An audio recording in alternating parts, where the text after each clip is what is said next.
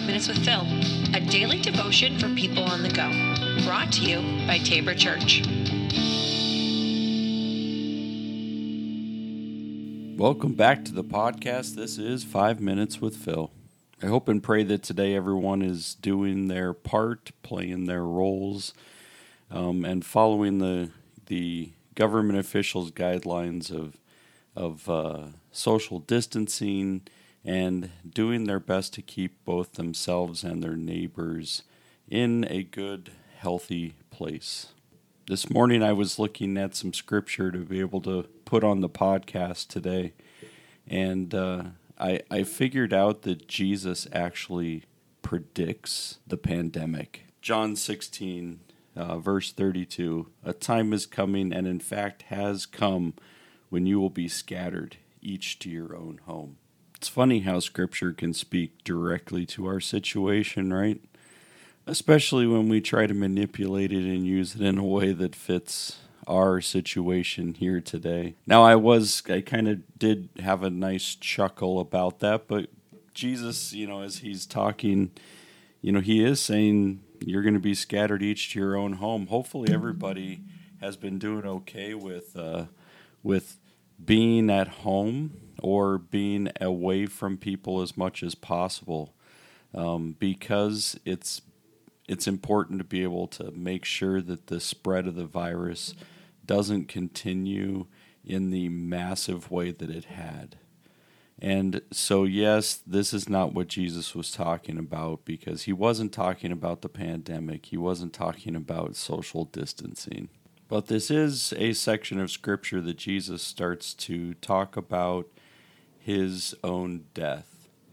And that's a subject that, as we are still in the season of Lent, and we're preparing for Easter, that Easter celebration, the victory that Jesus rose from the dead, that this can be a good scripture for us today as we think about it. So Jesus is talking to his disciples, and he says, "Do you now believe?" Jesus replied, "A time is coming, and in fact has come, when you're scattered each to your own home.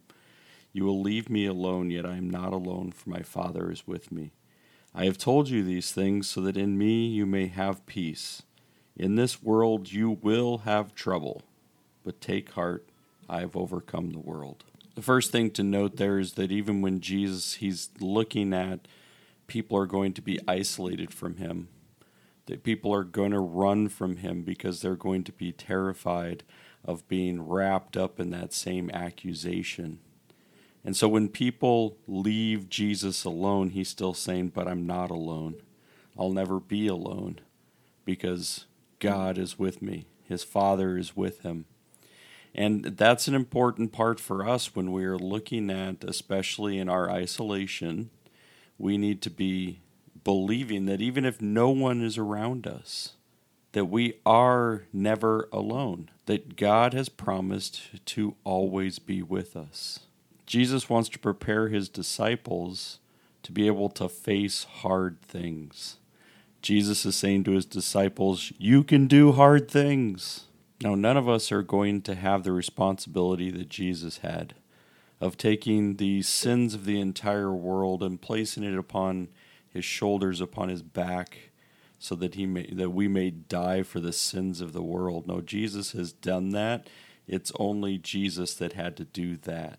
But he's saying, look at the rest of the things that happen in the world today.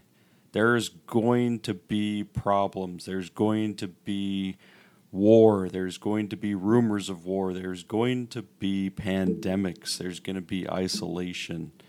And in all of that trouble, we should never be able to declare, hey, like we're just alone in this and we have, nothing but fear. No, Jesus is saying, take heart, my friends, my disciples.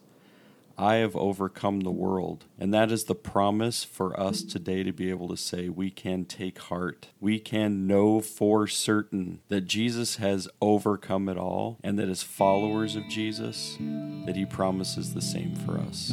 Be well, my friends. We'll see you next week. Bye.